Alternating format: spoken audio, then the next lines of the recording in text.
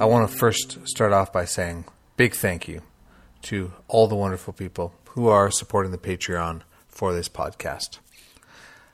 They are getting some awesome bonus stuff like special recordings, sneak peeks of artwork and other projects that I'm working on, and they are helping grow this podcast. They are helping move towards the goal of providing transcriptions so that deaf people can take part in these conversations.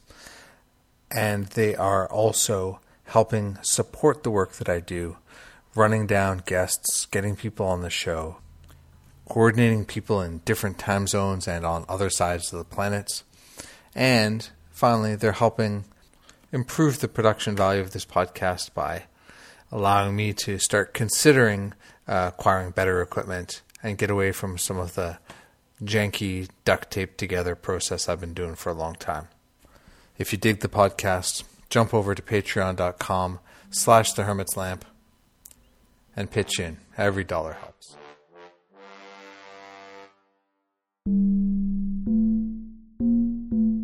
Welcome to the Hermit's Lamp podcast. I have back for our annual conversation Barbara Moore. If you have not listened to the previous episodes, check them out in the show notes and maybe even consider stopping here and rolling back and going to listen to those. I find it hard to imagine the people who don't know who you are, Barbara, but in case they don't, who are you? Oh, yes. Gosh, I haven't answered this in a while. I've forgotten my usual answer. I am a tarot reader, a tarot deck creator, a tarot author, a tarot teacher, and I also do some work for Lo Scarabeo, an Italian tarot deck publisher, and I also do the acquiring and project management of Llewellyn's tarot projects, kits, and books. So that is probably what most people know me for. Mm-hmm. But, I think that what I'd like to start with is a lot's been going on since we had our last conversation. There have been huge changes in your life. And that started really with an unusual sort of shift in your relationship. Yes, it sure did. And this story actually started. It was just starting during our last conversation, but it wasn't time to talk about. It was too soon. So it actually began, if we're going to give it a point, we'll say October 2016. Although, of course, like all stories, it started a little bit before then. So I'll try to condense the story, and then we can unpack different parts of it if we want to. So the beginning of the story started sometime earlier in 2016, maybe even in 2015. And what started happening is my wife was starting to feel very discontented with her life, and started questioning ideas about herself, who she is versus what she'd been taught to be. And this included behaviors and habits, as well as the way she presents herself to the world and moves through the world. And her way to deal with that for about a year and a half was to say we needed to move. And two things were going on. One, the housing market was really bad, and we were underwater mortgage-wise at that time. Also, I felt very, very rooted in my home, and I didn't want to move. So although we kind of played with those ideas, it didn't go anywhere. And then after talking and things going on, we can't remember who came up with the idea first, but we finally realized that it wasn't we who needed to move. It was she who needed to move. But it wasn't so much that she needed to move somewhere to live. She needed to go on an actual quest, an actual journey of self-discovery, like a physical journey. And so in the summer of 2016, we started researching ways to live in your car and how to live on the road and also kind of culling back our budget so that we could live on one salary. And then in the summer, in the fall, she quit her job that she quit 2 weeks shy of her 20-year anniversary. And she was a book cover designer for Llewellyn. And then on October 3rd, she packed up her car and she took off. And she had no plan. She didn't know where she was going to go, what she was going to do, just go. And and then I stayed home and I held down the house and managed all of the household day-to-day stuff, whatever. And for the first month, she didn't have contact with anyone, not me, not anybody, because she just needed to like have a sorbet, like cleanse herself, like just have the space. And then even after that, she didn't have contact with other people until around Christmas time. So like 3 months. And, so what she did was, of course she went south and west because of weather. And so she did spend some time sleeping in her car in national forest lands and at truck stops and in Walmart parking lots. And she also used a website called couchsurfing.com, I think it is. And that's a website where people just say, you need a place to sleep? You can sleep on our couch. And they're perfect strangers, and so she was very brave and went and stayed, at strangers' houses sometimes. But the main website that she used was something called workaway.org. And what Workaway is it's this website where families or people, not businesses, okay, so it's all personal stuff, where people need help or need someone to do work,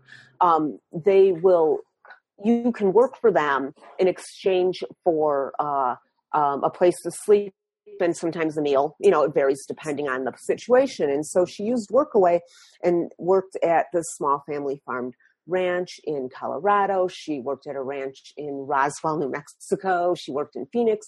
And then she worked up the coast of California.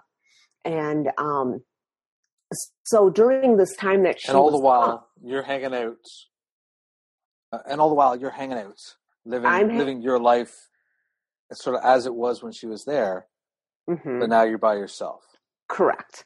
Okay. And so some of the projects that I was focusing on while she was gone was we were really focusing on getting rid of things. We just had so much stuff. Like people who have been in a house for 13 years, you tend to accumulate a bunch of stuff. And we want it to be lighter and to be more open and not so weighted down. And so I spent a lot of time just going through the house and getting rid of stuff and making it, as essential as possible. I also I had so much going on professionally that last year as well.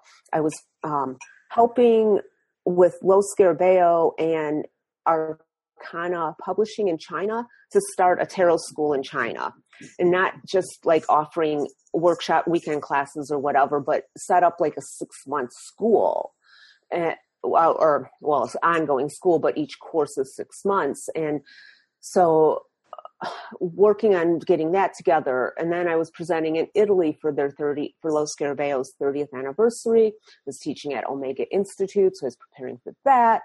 I had 3 writing projects due. So I had a bunch of my work that I was working on.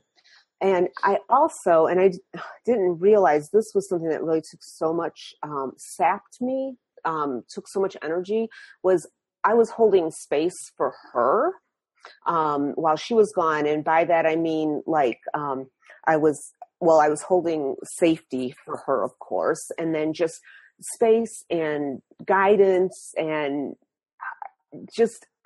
holding the center, of our relationship, our home, our life, steady so that she could go and do what she needed to do. Like I was like a pole and she was like a balloon, and I was holding the string that gave her enough freedom to do what she needed to do, but enough security to feel safe in doing what she needed to do. So So I was doing all that while she was gone. I also visited her 3 times while she was gone. I went out for my birthday to San Diego in January. And then we met up in Portland at the Newts conference. And then she ended up in a place called Potter Valley in Northern California. And she got there in January and stayed until the end of May. So clearly she liked this place. She liked it a lot.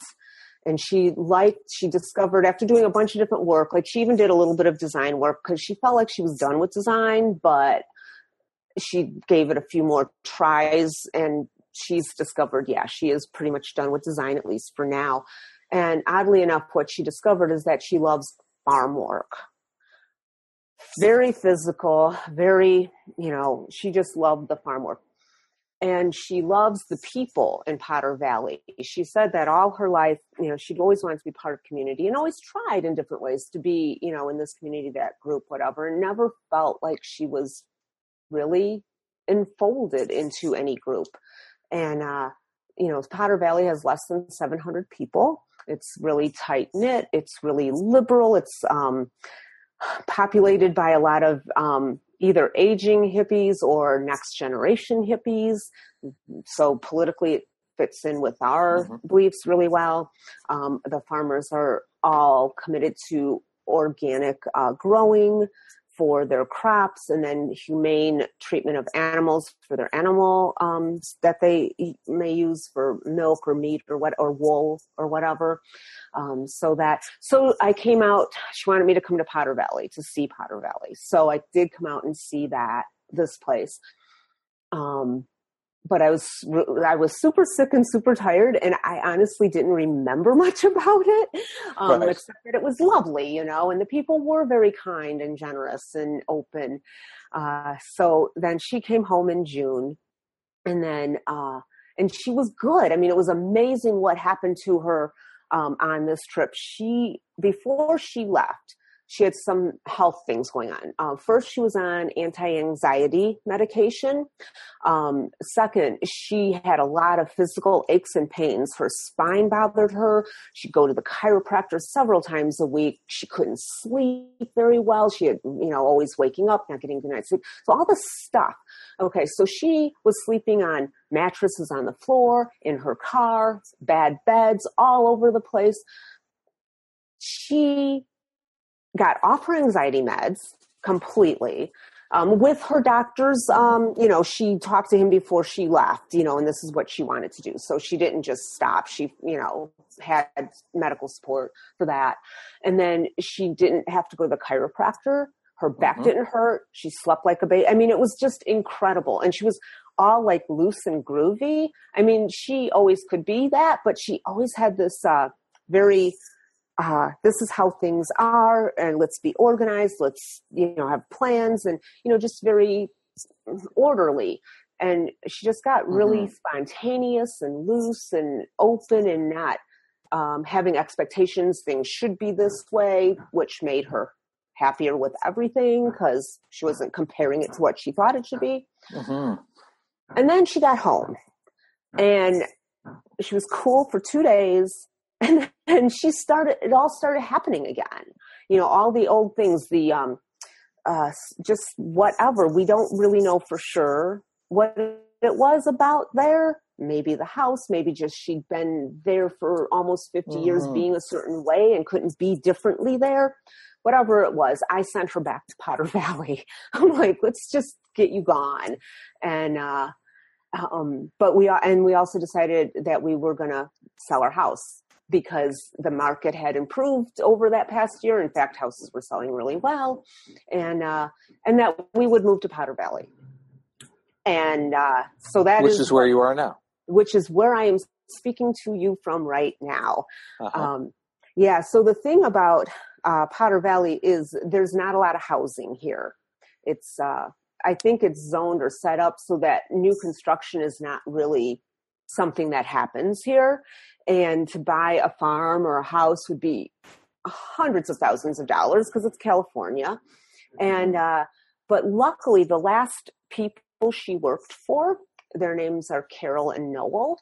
And they built an apartment kind of tucked into their house. So their house kind of is above and around our apartment. And they built this apartment, and they built it because they are both American Sufis. They follow Samuel Lewis's teachings. He's the man who developed the Dance of International Peace. I think that's what it's called. And they're both in the healing tradition of that tradition. And part of what they do is hospice work and helping people transition from life to death. And so some of their Sufi friends were getting older and dying. So they built this apartment so that those people, if they wanted to, could have a place to die with Sufi healers around them. And so they knew that my wife was looking for somewhere to live here, but they never offered her this apartment because it was built for Sufis. And so when I came to visit them, they were asking me, what do you believe, Dylan? So, Dylan, I should say one of the changes that happened to my wife while she was on her journey was that she kind of honed in on who she felt like she was in terms of just outward presentation to the world. And part of that is, she's a female, and but she feels way more comfortable when she dresses either like an 8-year-old boy or a really old man. Those are kind of like her two styles. But she always felt weird about doing that back in St. Paul for some reason, because that's not what is expected, and she wasn't raised to be that way. And the other thing is she got a boy haircut, which is so cute on her and suits her so well. She seems so comfortable. But even more importantly than the outward expression is how she calls herself. And she never felt like her name, which was Lisa, it never really suited her. She didn't feel like it matched who she was. And so she left home, and I did not know this until like November or December. She left home with a list of gender-neutral names that she wanted to try out while she was on the road. And so she, and the name Dylan was on the list, and it was the first one she tried, and it stuck. So now she hasn't legally changed her name because that's like oodles of paperwork, but she is going by Dylan now. So I was saying my wife, because I hadn't told that story, and most people probably know her name is Lisa. Now we are calling her Dylan. So anyways, the Carol and Noel were asking me about my beliefs because they said, Dylan said you're kind of into this kind of stuff. And so I explained it, my loose ideas about how the world works and whatever. And so they said, oh, so you're a Sufi too. And I'm like, well, I don't know about that. I'm not in anything or whatever. And they said, well, you're what we would call a wild Sufi. And wild Sufi just means you're not attached to any group. You're just out there doing your Sufi things. So, right after that, they offered us this place to stay because Amazing. I'm a Sufi. I can stay in this apartment. So that's how we ended up with this little apartment, which is quite a change. We had a 3-bedroom house, 2 stories, built 1911, big, beautiful craftsman workmanship. And I had my own office and everything. And now we're in a 1-bedroom, very, very, very tiny place. So we've had a lot of adjustments, but I suppose we'll get to the adjustments a little bit later. So now we are here in Potter Valley, and she is doing farm work for lots of different farmers in the area. She also is working a little bit for the local community college's art department. She started off doing life modeling there for the life drawing class. She was doing that back in the cities too. She just likes to do that. And she's now also, because the art director or the professor who's in charge of the art department, her assistant quit. So she asked Dylan if she'd step in for the rest of the school year to fill in for that. So she's working with her and helping to produce the student spring art show. So she's got really a wide variety of things going on. And so she's super, super happy. So how is it for you Because from the outside, it seems like you basically just gave up everything and moved out there. How are you adjusting to kind of like finding your way into the world which Dylan sort of found and had already kind of put roots into? Yes, and that you used the right words, because she told me several months after she was here that she felt like she was putting down roots, exact words. And so, yeah, how is it for me? Well, yeah, I mean, I think on the surface of it, one could say, oh, you just gave up everything so she could have this life that she wanted. And that is both true, but also not true. Because for me, I had spent most of my life moving. I lived in lots of different places and never stayed grounded in one space for too long. And I also reinvented myself a lot. Like, I've had so many incarnations of this life, in this life. And yet, when we were in that house that we just left, we'd lived there for 13 years, and never in my life, even as a child, I'd never lived in one dwelling for that long. And I also don't feel like I changed. The biggest change in myself while I was living there was I left full-time employment to do freelance, but still working for the same company as well as other companies. So not a huge like reinvention. And so I started feeling like, if I don't move, I will probably die here. And I don't mean that in like a bad way, like, oh my God, I'll die in 3 years because of whatever. Just that I could very comfortably grow old, settle, and live here the rest of my life. Mm-hmm. And then I thought, well, crap, I'm not ready for that to happen yet. I mean, traveling is cool. I love traveling, of course, but there's also nothing like living in different places, which is different than traveling, and also becoming a different person and shaking up my life. So it's very much ready for that. Also, and this is very, very important, I was so done with being cold for 6 months of the year. I mean, unless you live in Minnesota or have lived, you don't really, I don't think you can fully understand how cold it is and for how long. And I was just done with it. And it's as we're recording this, it is December 13 today. Yes. And in Toronto, where I am, it is, I don't know, minus 15 Celsius with the wind chill. So 15 or 16 Fahrenheit, it's cold. Yeah. It's a thing. It's real. So cold. Yeah. And right now it is about 10:30 in the morning here, and it's about 50 degrees. It'll get up to about 66 this afternoon. So that's much warmer.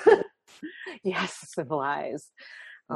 Yeah. Okay. So, right. And then so I wanted to not have the physical trappings of my life set for the rest of my life. So that was one thing that was a plus for me to move here. Not being cold, that was another plus. Another thing that was super important, and this was really actually harder than I thought it would be, is I wanted to have a year off.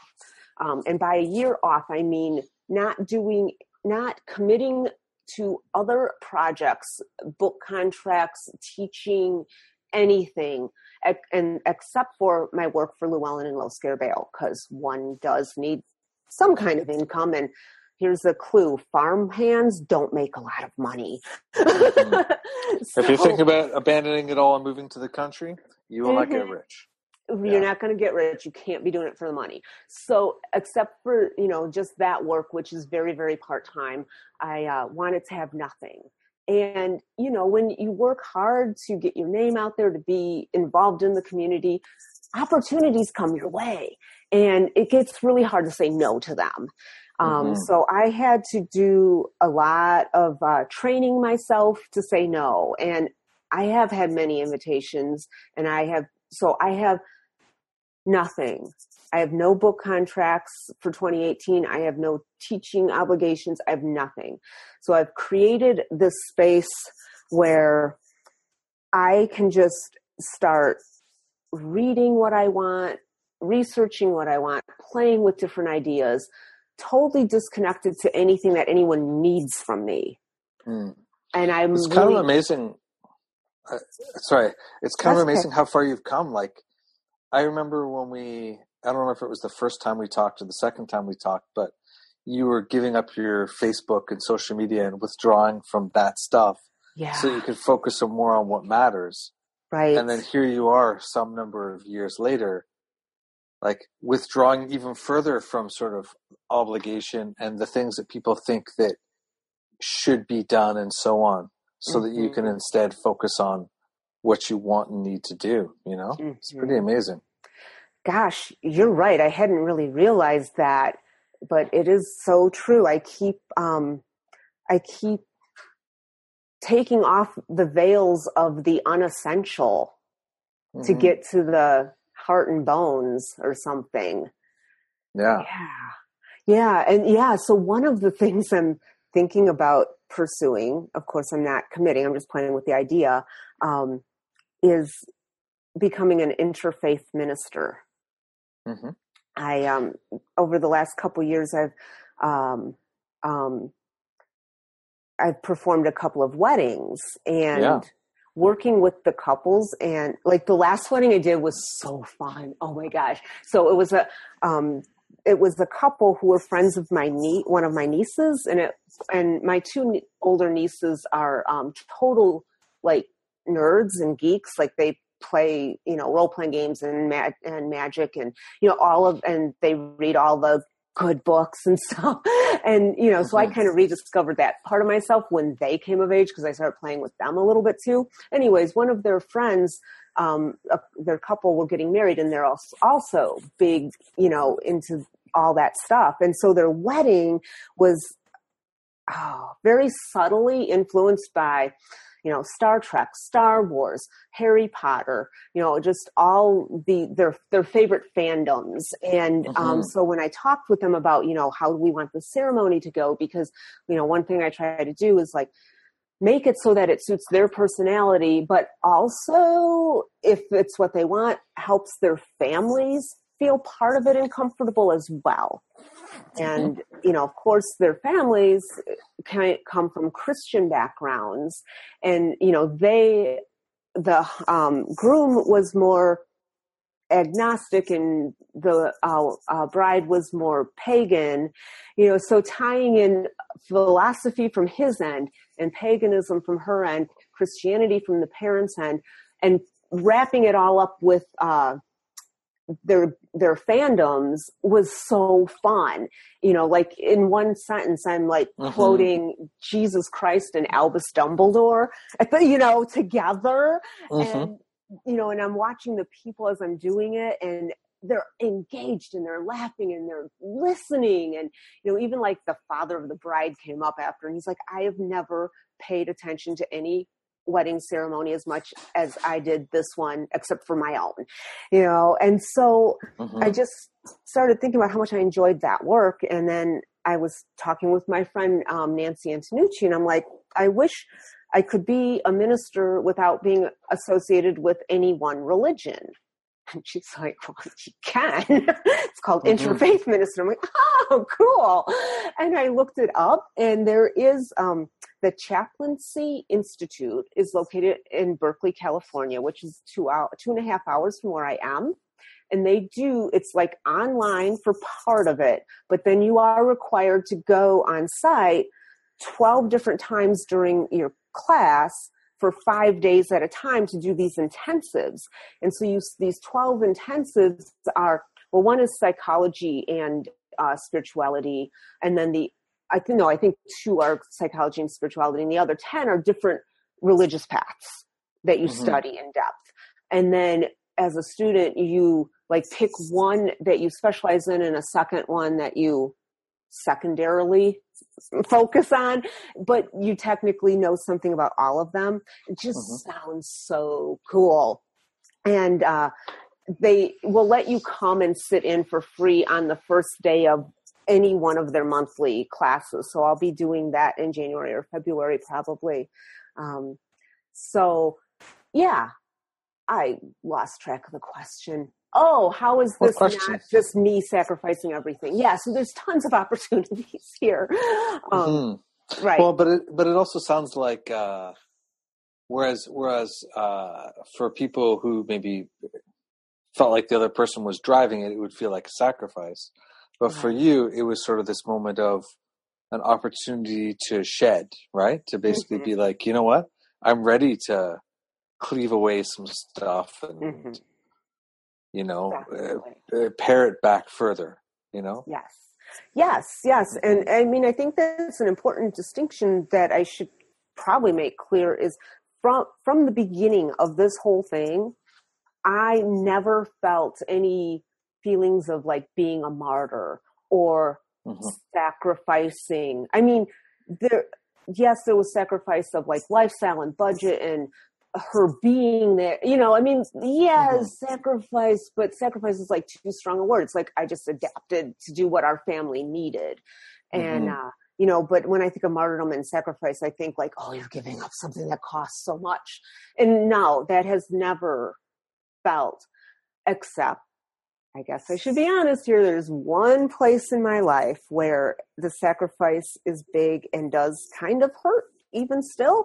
But, you know, my sister, whose wedding I happen to officiate, she has, her children are now, the boy, Benjamin, is 2 years old. And then the daughter, Lily, is 7 months old.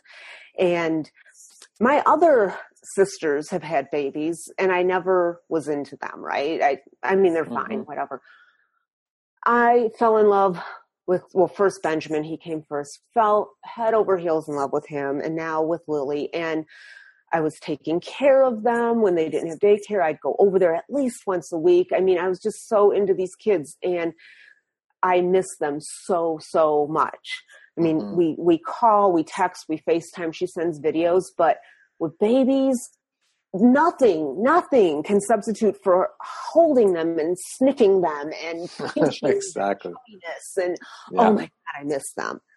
But I am going back in February for sales conference for Llewellyn, so I am going to stay long and get in all my baby time. So, you know, that's how we're dealing with that. I will just go back and visit them as often as is feasible. But yes, other than that, no, it feels like even though on the outside, Dylan's journey and my journey look really different, we are running along the same path, you know, like to here, even though it's doing different things for us. I mean, she spent the last year shedding her stuff, and now she's building her stuff. And I'm still kind of shedding, you know, like we just got here on November 6th. So we haven't been here that long. And just over a month. And I am still adjusting, and I'm probably going to give myself, you know, at least through the holidays, if not through January, to just adjust. So, because it's really different living in the country. I mean, we're not even talking like a suburb or a sparsely populated town. We're in the freaking country, and it's really different. And mountain roads, very windy, sometimes scary, and I'm not a great driver. And, you know, so that's been a huge challenge. So I have a lot to adjust yet. Oh, even mail delivery. Like, you know, we've always gotten stuff like in the mail and you know, things delivered. And right before I left home, Amazon started doing same day delivery in my neighborhood, you know, and of course we didn't need it, but it's kind of cool that it happened and it didn't cost extra. Well, here we had to get a P.O. box, and even with the P.O. box, I mean, stuff gets delivered to neighbors' houses and the neighbors just kind of walk it over, but you can't expect anything fast. Like nothing is fast, and you just have to have patience, and nothing is that dire, you know? I mean, that's one of the big differences here is there's no rushing. You don't have to, you know, you're totally doing what you're doing because you're not thinking of watching the clock or I have to be somewhere at this time. I mean, there's a little bit of that, but overall, the whole attitude is just so different. And that's been kind of a challenge to adjust to, but I have to say I'm kind of digging it like so much less stressful. Yeah, trying to slow down my life has been something that I've been working on for a while now, largely unsuccessfully, because partly being a parent and running the store means that I do have a lot of time points and stuff like that. And partly like living in a major city and whatever, it's both hectic and everything's always possible. Like I can be coming home at like 10:30 at night and be like, oh, I got to go by the grocery store and like buy something or buy everything for the week or, whatever, right? Like it's, it becomes this thing where it's not like, there's always these possibilities. So nothing self-regulates, right? So, yeah. Yeah, I was going to say they just, not the family, the children, the store, being an entrepreneur. I mean, all of that in and of itself makes for a very full and busy life. But also, I can only imagine that the energy of the place you live, like a big city, like you said, there's always possibilities. The lights are always on. You can always do stuff. And everyone else is living in this life that's run by a clock or things to do or so many things to do. I don't know how easy it would be to even consciously try to slow down your life while you're living there. It would be so hard. So I hope you can find that because it's so cool. It's definitely something that I'm working on. I was thinking recently about there's this Henry Rollins quote that goes around. You see it as like memes and stuff on the regular, which is there's no such thing as free time. There's no such thing as downtime. There's just lifetime. Go. Or something like that, right? Sure. And so like I've been not in like sometimes I sort of have read that in the past and thought of it as like stop wasting time, but more so now it's been sort of emerging as like this sort of need for self-imposed structure, right? Like, how do I carve out the space to make the things that I want and need to have happen, which also includes, quietness and time in the ravines and, all those other things, right? And it's, it's complicated. So, yeah.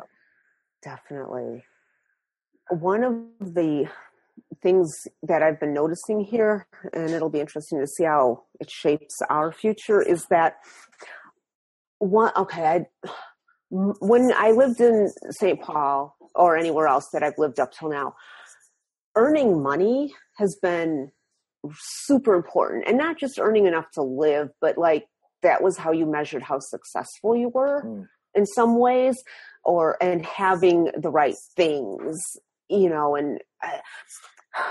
and that was really kind of a way that I would measure or shape my life, because that's just what you did, right? At least how I grew up. And here, like I said, farming you don't earn a lot, right? And so nobody here seems rich in money. But they could have stacks of money in the bank. I don't know. All I know is outwardly, like clothes and cars and going out and recreational shopping is not a thing here. Honestly, you're not jaunting down the road for sushi and fancy food every night. No, and you can wear the same clothes every day or every other day, and it's just not a thing. I mean, like, but what is a thing is having the time to run into someone and just stop and chat for 45 minutes, and not be like, oh my God, I'm so, like, I have never heard anyone here say, oh my God, I'm so busy, or, oh, I have to rush because, I mean, every once in a while there's something like, oh, I have to take the dog to the vet. I mean, there are time things. I don't mean there isn't, but it's so very different. And, so it's causing us to think about, well, what makes a meaningful life to us? And what do we actually need and want? And, it's part of that stripping bare. If you're living in a place where expectations of having, certain and I was never like into fashion, but even if you're not, there's still like, some kind of line of, what people are wearing and what people are doing. And I don't know. Anyways, it's just very different and really refreshing and amazing. It's not like any kind of life I've ever known. Do you find it's changing your spiritual practice? Well, that's a really great question. There's a couple of things that I want to say about that. First of all, toward the end of Dylan's being gone, or like even when she was home in July, and that's when I was in China. By the end, I was barely holding it together. Because I hadn't realized how holding the space for her and keeping myself going, plus all this really, really, really challenging work that I was doing, just sucked everything out of me. By the time, I had enough left to get us here, because the drive here was super hard. It was 5 days. I had my car and the dog. She had the big U-Haul, and we drove through all kinds of weather and roads. And I had enough barely to hold it together to get here. Once we got here, I kind of lost it, and, Dylan talked about, well, you should do some magic for the house sale. Cause I had been doing it before I left, but I hadn't continued it and this and that. And I hadn't been doing my nightly blessing practice.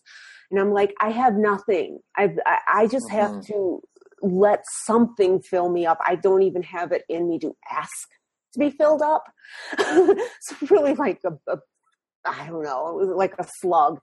And I am just now starting to feel like, okay, like I just started this past week. Well, it's only Wednesday, but just this week I got my nighttime blessing practice in line because it took me a while to figure out like what was going on with that. So back in St. Paul, my nightly blessing is I knew my neighborhood so well. I could visualize like where I would extend my bubble of where I could affect the energy, and as I did it, the longer I did it, the further it got, but that would be how I start. I would like, here's where I'm going with this. And then I would do 2 blessings, always may all beings be at peace. And then a specific blessing, different one each night.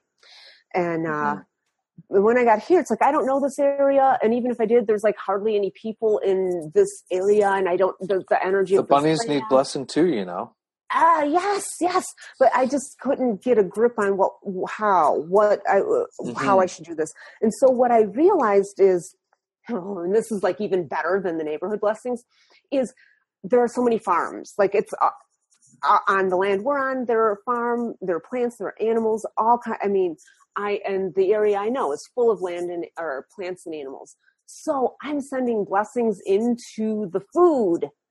And so when people eat that food that I've been blessing for its entire life of growing, they're going to get so blessed, right? And amazing. I know, what a way to affect change in the world, and I'm like so excited about that. So that is something that has changed. It has remained the same. It's still a nighttime blessing practice, but I've changed what I'm doing and how I'm doing it. So that has changed. As far as everything else, I'm still like trying to make friends with the trees and the land and everything around here. So I'm like, okay, how are we going to work together? What are we going to do? So that is still in coming into being. When you were traveling, because in the last year you were in Italy and various places in the U.S. and China and so on. Do you try and tune in with the land where you are and the trees and stuff as you travel, or? I have not. Usually with the traveling, it's, this year, it's been so hard, that I don't actually, no. I kept feeling like if I could or should, maybe I would feel more grounded, but I don't know if this ever happens to you, but when you get too far away from your center where your practice holds you, that it's like the further out you go, the more you need to come back to the center, but the harder it is to come back to the center. That's how it feels for me. And sometimes, it just feels like I have to totally lose it and then reel back in. Yeah. So. I feel like that's true. Mm-hmm. I feel like I definitely have experienced that.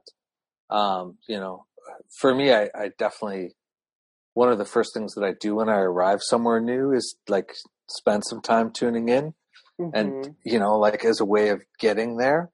But I'm kind of like right now, I'm kind of going through something different. Mm.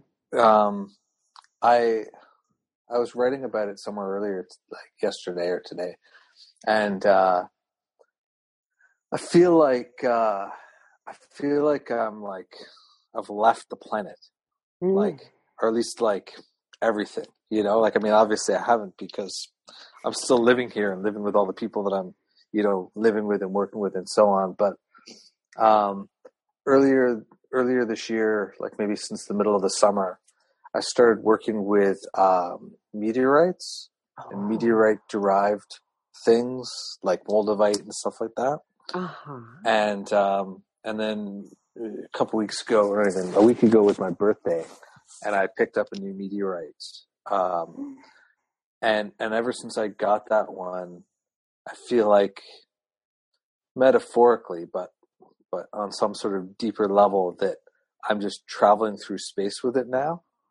And it's gonna go somewhere different, and I don't know what that means. It's kind of weird because, like, unlike this sort of return to center that you're talking about, and maybe this is just a big arc of a return to center, it feels like it's going somewhere different, and I don't really know what that means or what that's going to look like. But yeah, it's very interesting. Wow. I cannot wait to hear more about that, because seriously. Yeah. Yeah, well, and because I remember, this was kind of funny. I remember Dan Pelletier, who owns Hero Garden, one of the co-owners. I remember he and I used to debate all the time and just kind of horse around with ideas. And one time he asked me, he's like, "So tell me, what if River Tam used a tarot deck? What would it look like?" And River Tam, for those who don't know, is she is a character from Firefly. Mm-hmm. If you don't know Firefly, you should know it, because it's check awesome. it out. Yeah. That's right. And I said, and I had this great answer. I'm like, oh, she would use one that the cards are completely blank, and when she laid them down, they would get pictures on them. You know, because she's all kind of mystical and strange and whatever. And Dan was like, no, she wouldn't do, you know, because he had the answer he wanted to give. And I don't remember what it was. Was it the baseball tarot? Was that his answer? No. But it had to do with astrology. Mm-hmm. And he was kind of griping on, you know, how Earth-based tarot uses Earth-based astrology. And when you're in outer space, the constellations don't look the same.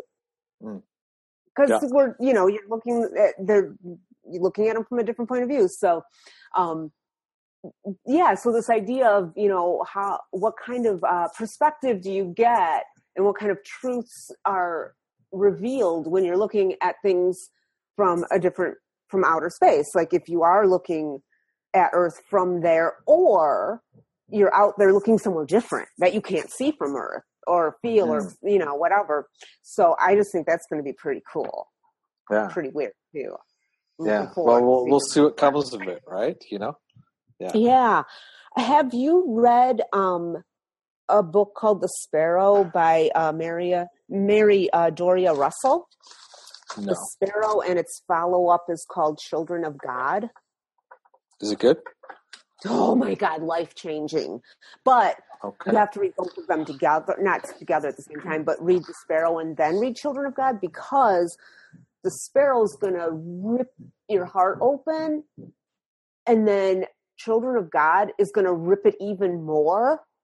Okay. And then bring reconciliation. So it's like, they're amazing. But I bring them up because it involves outer space and spirituality. You know, it's science fiction, but there's this really deeply rooted, I mean, the main characters are part of the Catholic Church. And, but don't let that say, oh, Catholic Church, whatever, because it's totally not. It's so worth it. Anyways, so you might find those novels good for your journey. I will consider it.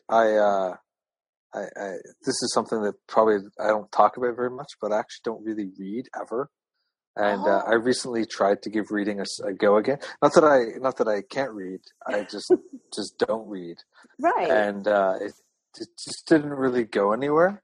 Like I picked up a bunch of books that seemed really cool and tried to read them, and would find myself picking them up. And when I was talking to Enrique in one of the podcasts, we were talking about the fact that like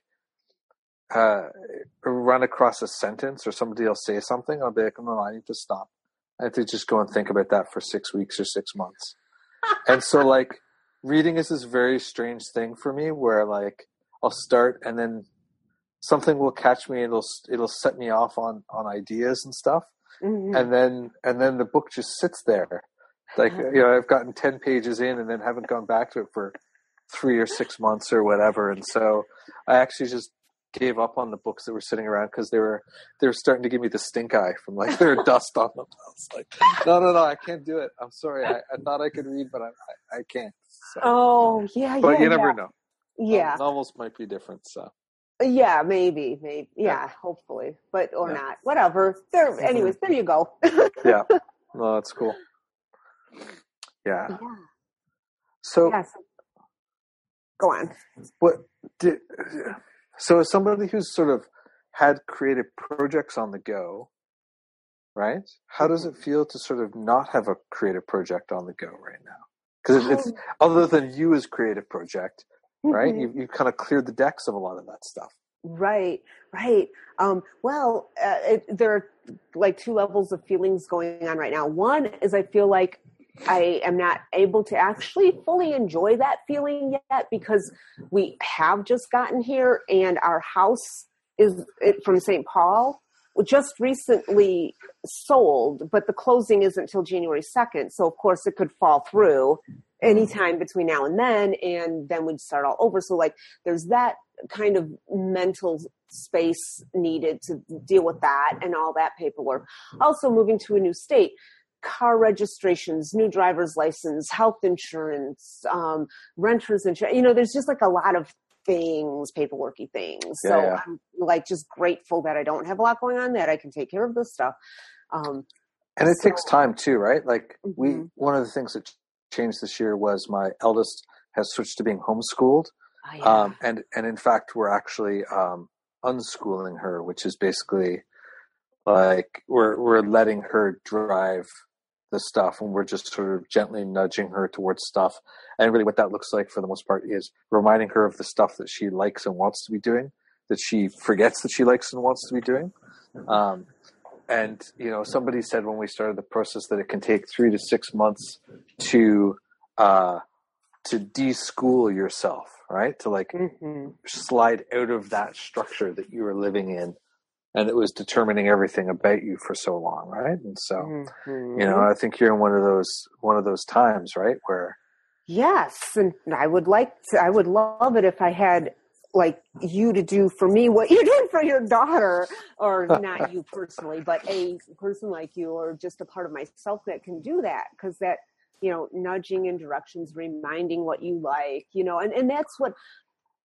Kind of the path that I'm hoping to follow when I actually get this tedious stuff done. I've got these books that I want to really dig into. I have a box full of notes and ideas that need exploration. I have some art ideas I want to play with, so there's like lots of things on the table, and yeah.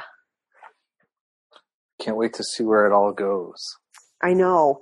Oh, one of the other because you asked how does it feel? One of the other feelings, and this is when I'm really glad to see it didn't pop up first, because it means I'm kind of giving it a lower priority, which is what it should have, is this fear of failure. Like, oh my God, I've talked for so long about having this year off and blah, blah, blah. And like, now I have it. What if I don't do anything brilliant with it? Oh my God, that would be so humiliating, right? So, that I realize that's ridiculous and not productive feeling. So, I'm trying to, where is that coming from? Where's its root? How can I pull that out? Because it's not good. It's not good for me right now. But it's there. It's there. Producing stuff is such a strange business, especially like creative and or spiritual stuff, you know. I mean, as you know, I created a tarot deck this year, right? I heard over the last little while, right? Uh-huh. You know, and like I actually created 40 cards between the beginning of August and the middle of September, and wrote 30,000 words or something like that, all while working. And while my mom was, had her hip replaced and then fell and broke it and was in the hospital. And while my partner went across to the other coast and put on a play, and I was at home working and had the kids. And like, there's this time where like I was just doing all this stuff. And I remember sort of as I was like kind of finally wrapping up the material, that I was like, this is great. I'm just going to keep this going. I'm going to do my next thing, which I already know what it is, and blah, blah, blah. And I totally didn't, you know, like, and it's like, you know, it's so funny. Like this notion of like, what does space produce? What does time produce? What does availability produce? I go back to like the sort of notion of the muse and that a lot. It's like, you know, that'll drive you whenever, right? And like we might have you have this year, and the muse may show up, and you might do your most important to the universe thing that you do for a long time, or you might just like spend a lot of time like lounging with finger paints in the muse and doing stuff, and that leads to things down the road. Like there's just no accounting for it, right? You know, at least that's how I see it anyway. Mm-hmm. No, yeah. I do believe that is true, which is why I want to kind of get a hold of that feeling to, you know, help remember that it's not what you produce that's important this year. It's what goes on inside of me more than anything else. And that has value too, you know, and for people who pay attention to like the wheel of the year, I mean, this is a good time to have moved if I'm going to be like cocooning and just adjusting and being easy on myself, because it's the dark time of the year, and this quiet introspection feels very natural, at least for me. So that's been super helpful. As a way to prepare for the, you know, because then spring will come and hopefully I'll be adjusted and ready to go and doing things. Hey, but if not, then that's okay too, right? I mean, then you can watch the plants come up. Oh, I'm sorry. What was that? That'll be important too, right? Yes. Then you can watch the plants come up, right? Everything will spring up and life will grow and so on, right? Mm-hmm. Well, you know what's really interesting here? They're planting things now. Wow. I know. I mean, that's what Dylan was doing the last 2 days. She was planting, I think, cauliflower and chard and one other thing. Oh, and she's been doing a lot of onions for farmers. Yeah, they're planting now. They have a really long growing season here. Like, I don't know if it ever stops. That's amazing. Mm-hmm. Well, I mean, I think there's just certain crops that will grow this time of year. And some things that you plant now that come up in the summer or something like that. Clearly, I'm not a farmer. We'll expect some more farm-handedness by the next time we talk. Okay. Detailed graphs. Well, we'll plant this at this time and da-da-da. Yeah. So I guess another question that is interesting is, you know, so Dylan's been through a lot of change. Yes. And you've carried on your relationship through that. Yes. Because, I mean, how many people could sort of imagine saying, oh, sure, go away for a year. I'll see you sometime. You know, I mean, I know it wasn't quite that, but like that would be a deal breaker for a lot of people, right? I suppose you're right. Oh, and it kind of actually was that. Because, how did you roll with that? How did that happen? Well, it happened very naturally and easily, really. And it kind of was what you said, because we didn't know when she was coming back. You know, so it was totally open-ended. I mean, the only thing is we had a certain amount of money from our retirement that we allotted to that to help cover that year. Right. And I said, you can be gone as long as you need to be or until this money runs out. So there wasn't really an ending on it. But how did I roll with it? Well, okay, so probably first and foremost is because I love her. And she needed this. Mm-hmm. So I'm not going to not do it or let her do it or support, not even let her, but support her wholeheartedly. I needed to see her become healthy and happy. So that's one reason. The other reason is the longer she was staying, the worse she was getting, because the more conscious she was becoming that something was wrong within her, like just the worse and harder it was for her to be home and for me to live with her. Right. So, so it was almost in some ways a relief on just this kind of, you're driving me crazy level because you're so discontented. I can't be by you. That's a lot more cut and dry than it really was, but it'll give you an idea. The other thing is I'm very hermit-like and like to be alone anyways. So, just being alone is not hard for me. I know some people, it is hard to be alone. I would be days at a time without seeing or talking to anybody. It was fine with me. Plus I had a lot of work to do. So, that keep me, I was never like lonely and never didn't have anything to do. And also we'd been together for almost 20 years. And I don't know if that had anything to do with it, but sometimes I think while she was gone, I kept thinking, maybe everyone in a long-term relationship, if they're feeling stagnated or whatever, or just want to boost or add something, inject something into their relationship, maybe everyone should do this, take a sabbatical from each other, not a separation, it's not like we're going to, go try to be without, but you know what I mean? Just give each other space to become without, because even healthy relationships, there's some kind of codependence, some kind of you do something, you see how your partner reacts and that reinforces or makes you not, even in healthy ones, I don't think that's avoidable. Well, and, in my relationship, which has been going on for almost 20 years, right? We kind of use this language of we keep going back to dating, right? Something will happen and we'll be like, all right, so who are we now? What do we want now? What makes sense now? What are we going to do going forward? What assumptions have we been living that we no longer want to be living? And I think that kind of reassessment of things, whether through separations or not, is kind of one of the few ways that I can see that long-term things can really sort of work well and be healthy, because otherwise, maybe if two people don't change, but I don't know, I'm such a changing person. I'm always shifting in some way or other. So I don't think that's really a road that would work for me. So. Right.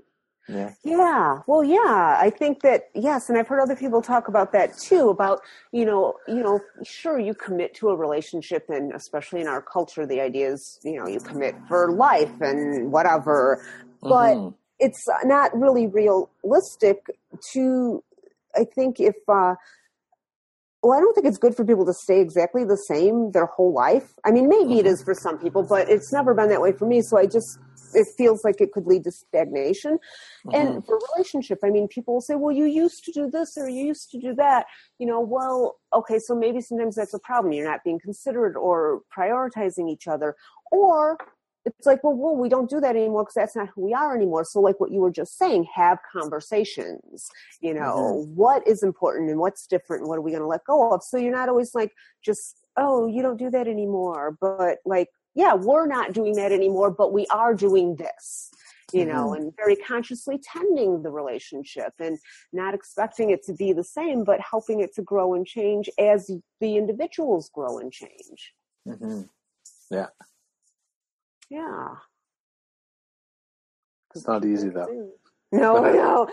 Sometimes it's not. Well, and I am lucky in this case. For me, it has been easy because what, has happened with Dylan is she went away and lost all the things that wasn't her. And most of the things that weren't her were things I didn't like anyways that much. She clearly didn't enjoy them either anymore. And so what's revealed is more her, what at least at this point in her life is her true nature. And she's more comfortable and confident, which makes her even better to be around and highlights everything that I loved about her from the start.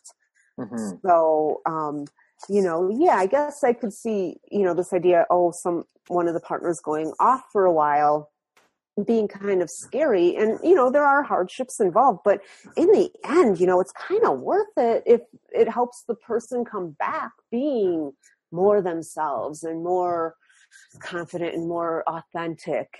It's like a little bit of a sacrifice, or if you even want to think of it that way, but in exchange you get something really good. So, and like the whole deal breaker thing, do you have a partner because you want someone who's like physically next to you all the time, and that's the definition of what your partner is? Or is a partner someone who you help each other become your best selves, which is much broader and leaves it more open to things other than just, we will sleep under the same roof for as many nights as possible per year or whatever. Well, and I guess it's just really important to know which of those you are, if you're one or the other, right? Right. Because if you mistake that could be a really, speaking of uncomfortable, yeah, we'll just stay the same forever. Oh wait, no, I'm the changer, and now this is not working, right? And I mean that happens too, right? So that does. Yeah. So, are you reading cards for people in the neighborhood? Are the farmers coming around and ask you about their cows and sheep and their broccoli and chard, or? No, I have read for one of the farmers that Dylan works for, but and others have asked, but it hasn't happened yet. We've only been here a little over a month. I'm sure it will happen. I mean, I keep telling people I'll bring my cards next time they invite us over for dinner or whatever, so I'm sure I will. I don't know if they will ask about their cows and their crops, because they're usually really smart and know, like, I don't think they need the cards. But if they do, I'll report back next year and let you know. Maybe I'll develop a book on tarot and agriculture or something. Amazing. That'd be wonderful. Yeah. Yeah. Very cool. Yeah. So what are you looking forward to over the next bit? You're going to go check out this school, right? This clergy program. Right. What else are you looking forward to? It's just getting into your paints and your art supplies and trying stuff? Yes.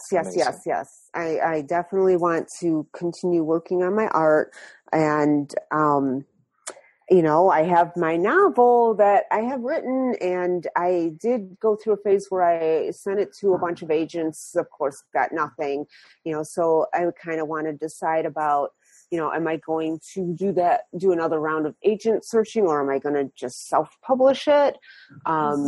Which is a possibility, do something with it, because I just feel so bad for it. It's just sitting there, and it's so cute. One of my sisters, because I had, of course, all my sisters read it, and one of my sisters is like, are you ever going to do anything with that? And are you ever going to write the sequel? I just think about those characters all the time. And, so, which I think is a good sign. Yeah, that's a great compliment. Yeah. And then, I do want to just I do love tarot, and I can't help but see everything through the lens of tarot. And I'm super interested in exploring the fool's journey and on different levels and in different ways. And I don't, and also like part of this, minister training too, like even, as I study each module of each of the different religions, like taking those precepts and fitting them into tarot and just seeing, and then using that as like some kind of a comparative model. I don't know. But it just seems like there's a lot of material to play with there. Well, yeah, I mean, I think that there's a lot of really interesting ways in which tarot can be used to look at traditions, right? I mean, of course, I think that given that my tarot deck is an Orisha tarot deck, right? I mean, I basically spent a bunch of time exploring it as, where those two systems overlap and how they might shed some light onto each other in some way, right? Yes. And so I think that there's a lot of really great ground that can happen from that. I think, I think it's going to be very interesting to see what emerges. So, yeah. Oh, I thought of another project idea that I might play with. Yeah. So,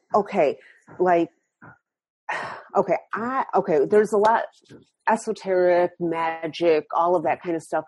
It has deep roots, right? Historical, sometimes ancient roots, whatever. And, a lot of people in the circles we run in, really study that stuff and develop modern practices based on those things. And, and I think that's really interesting. Obviously, I was just talking about studying that, but I also think that, as human consciousness evolves, that spiritual truths or understandings will change and develop too, because I think that we humans are creating reality and the future as we go along. So, I just think that always relying on the ancient is not the only way.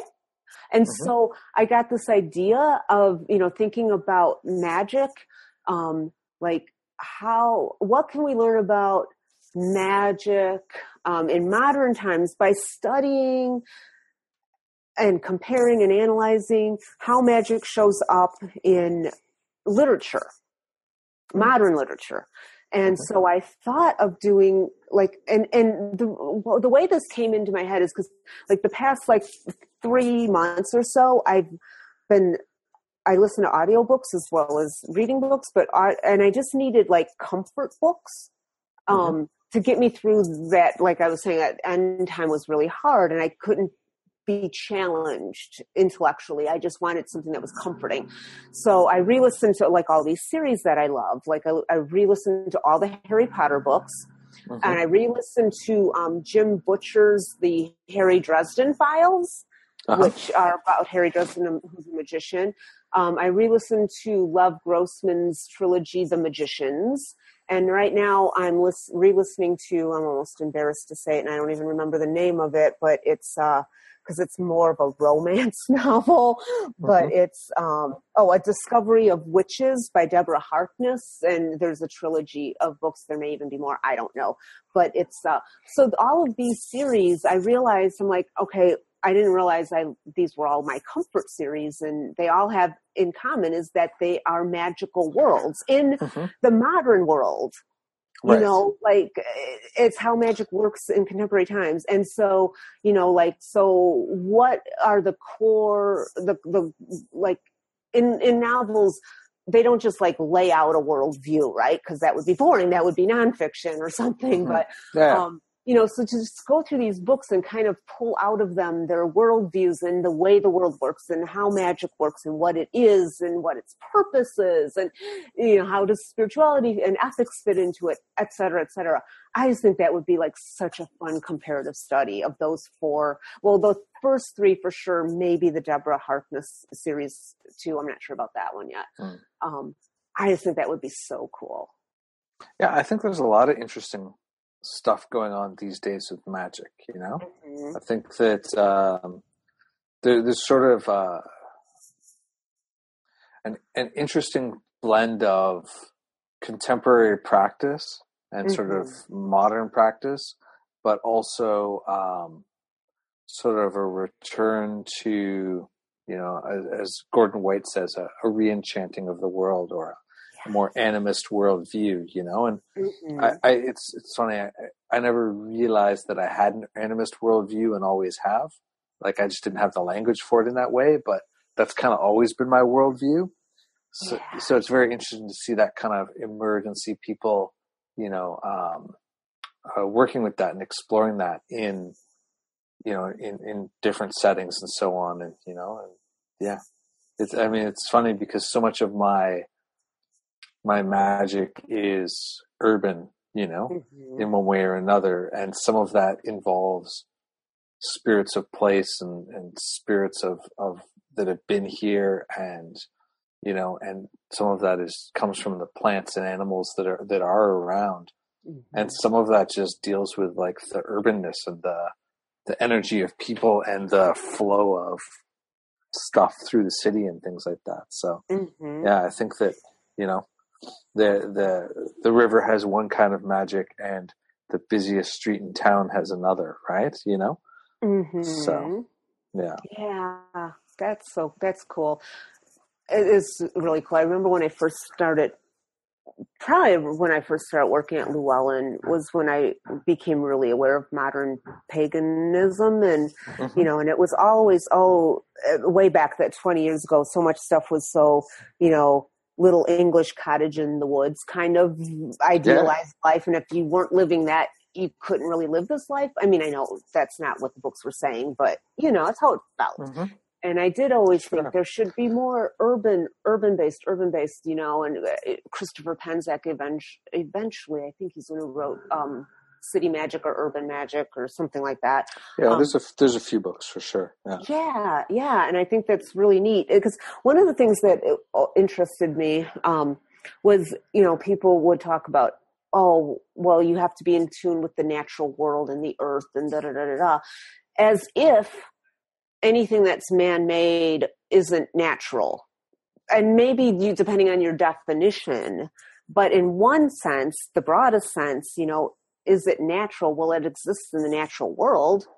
It is physical, so there is whatever we make is made out of something that existed in the wild or naturally in some form or another. So to think that the same kind of energy isn't flowing through it, well, it wouldn't be exactly the same. It would be altered, modified, but someone has to pay attention to that and learn its ways and learn how it works to understand it. Yeah. Well, and ironically enough, now you've moved to a little Sufi cottage in the woods, right? Yes. So that sort of idyllic thing that people were craving in one way or another is not far from where you've sort of ended up, which is kind of amusing. True. It is amusing because one of the other ridiculous feelings I'm dealing with is I feel guilty, which is just silly because... Why? Well, because I feel so lucky. Like I look out my kitchen window, right outside the kitchen window, there are freaking hummingbirds, which, in Minnesota, that's pretty rare. And further, the trees just beyond, there are egrets in the trees. Beyond that are the mountains. I mean, come on. It's just gorgeous. And like I described, the laid back lifestyle and stuff. I just feel lucky, and I feel sorry for people who don't have it. And like both my sisters work so hard, and I don't know, like survivor's guilt or something. I don't know. Yeah. I mean, I get that. Obviously your feelings are your feelings, right? Yeah. But I mean, I think that if people listen to all of the podcasts that you and I have done together, right? That you can see the moments at which you made deliberate choices, right? There's the time that I did, like around when I did that impossible reading for you, and you started you're like, I'm going to start shifting this and shifting that and shifting these other things, and at all these points, you've made that choice that would open that road and take you in those other directions, right? And so, it's not as easy as we could all go back to the land and like that kind of thing. Like that's totally not true or real. But if people deeply desired it, there are often choices that could be made in those directions. I mean, obviously like privilege and other limits get in the way, but in a general way, lots of people have this option to sort of choose to make change and choose to go in different directions, and they don't, Right. And, yeah. No, you are right. And that's exactly what Dylan said to me when I mentioned the guilt thing, and sometimes with my ridiculous or unhealthy or unproductive feelings, which actually part of my growth, because being able to actually feel and identify these kind of feelings, new territory for me, doing so well. But sometimes it helps to voice them, because to say them out loud also helps you to hear how silly they are. And then to have someone say something like, well, yes, you're having that feeling. But as you're dealing with that feeling, remember also, like what you just said, people have choices, blah, blah, blah. It's like, yes, you are so right. Thank you. Nice. Yeah, this is a long ways. Like, I don't remember, but I think maybe our first one might have been me going on and on about truth with a capital T or something like that. I think that's true. Yeah. I think so. Yeah. Wow. Thank goodness we do these every fall so I can remember the magnitude of this journey. Yeah, no, it's amazing. Well, I think maybe this is a good spot for us to bookmark it until next time. I think so. Yeah. Are you still online anywhere? Is there a space where people can follow you and stuff? Yes. My website is www.tarotshaman.com. And my contact information is there. And I do blog occasionally. As I play with the ideas coming up in this next year, I will probably be blogging more, because it'll be a way of playing with the ideas and maybe getting interaction and feedback on them, whatever. So that my email address you can get from the website, but it's barbaramoore07@comcast.net. And totally email me, because I'm just here hanging out. I'm not like all busy. So don't be afraid to write to me. Amazing. All right. Well, thank you for making time to be on the show again. As always, it's a pleasure. Yeah, thank you too. I love it. And I look forward to next year already. Yay. Yeah. Thank you, as always, for listening. I hope you've really enjoyed it. A big thanks to the lovely human beings who have put some wonderful reviews on iTunes for the podcast. Please do consider supporting the Patreon. I sound like a PBS ad, but seriously, even $1 helps. It all adds up towards being able to make all sorts of exciting things happen, both for yourself and for others. So head on over to patreon.com/thehermitslamp or use the link in the show notes. Talk to you soon. Bye-bye.